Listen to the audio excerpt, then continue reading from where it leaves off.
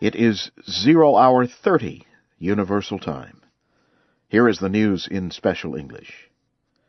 President Obama has told the United Nations General Assembly that there can be no shortcut or easy way to end the conflict between Israelis and Palestinians. Mr. Obama says he is troubled because of delays in the peace process. But he says he supports the belief that the conflict must be solved through negotiations between the Israelis and Palestinians, and not at the UN. Palestinian leaders have said they will ask the UN Security Council to recognize an independent Palestinian state. Mr. Obama met Wednesday with Israeli Prime Minister Benjamin Netanyahu.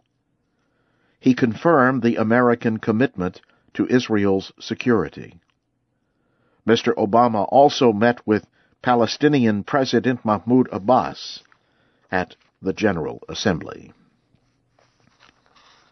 2 Americans jailed in Iran for more than 2 years have left Tehran and arrived in Oman.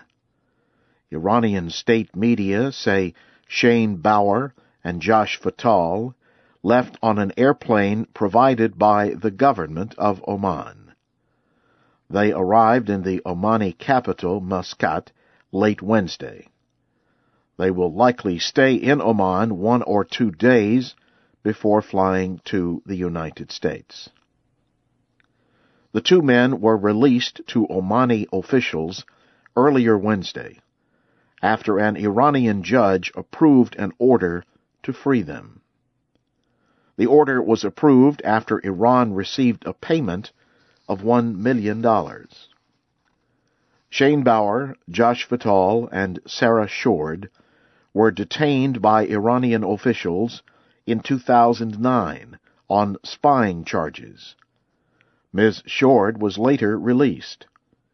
In August, a court sentenced the 2 men to 8 years in prison. The United States has agreed to limit the number of its military workers in Pakistan.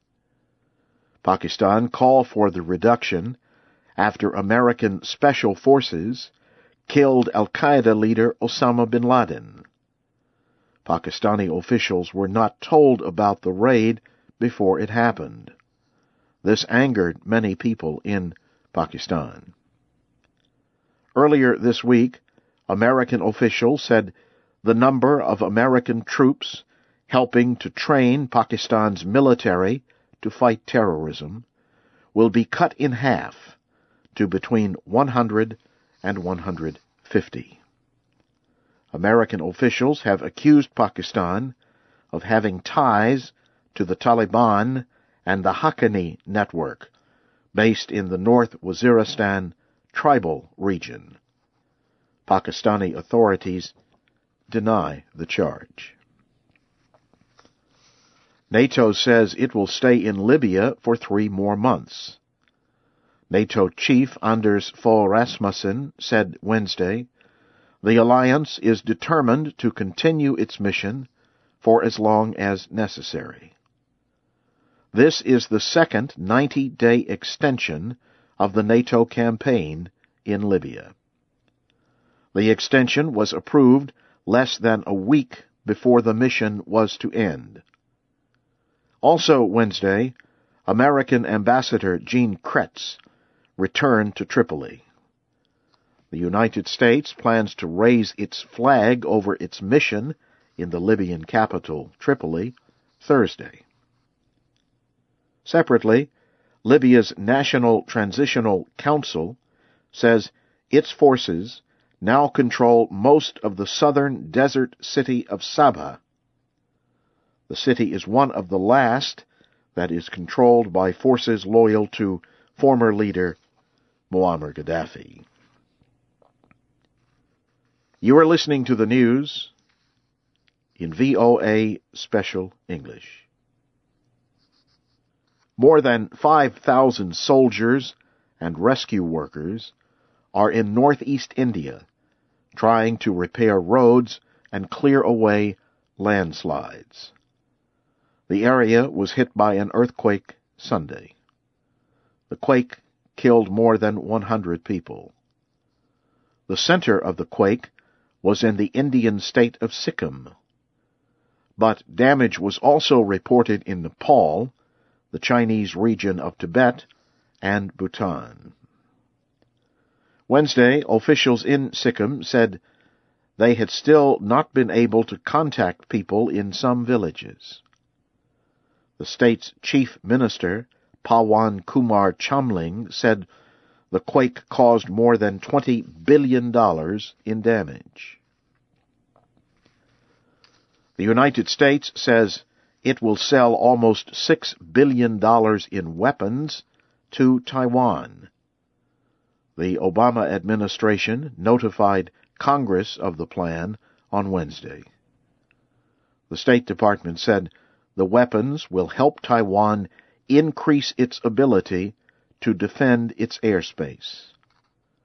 Taiwan's government and many American lawmakers support supplying weapons to Taiwan. China claims Taiwan as its territory. It reacted with anger to the announcement. It said the weapon sales will hurt relations between China and the United States. A law passed in 1979 requires the United States to supply Taiwan with weapons for self-defense.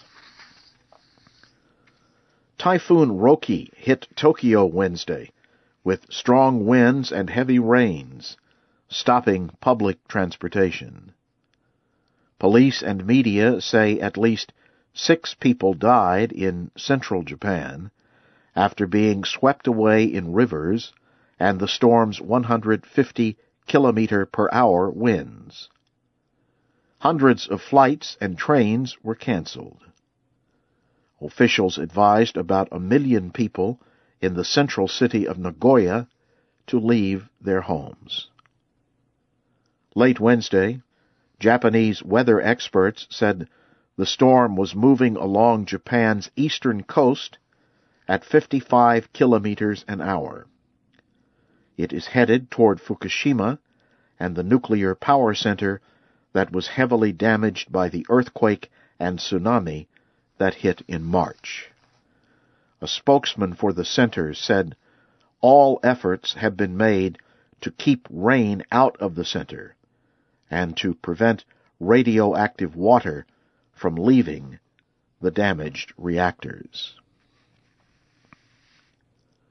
Partial results from Zambia's presidential election show the main opposition candidate, Michael Sata, leading President Rupiah Banda.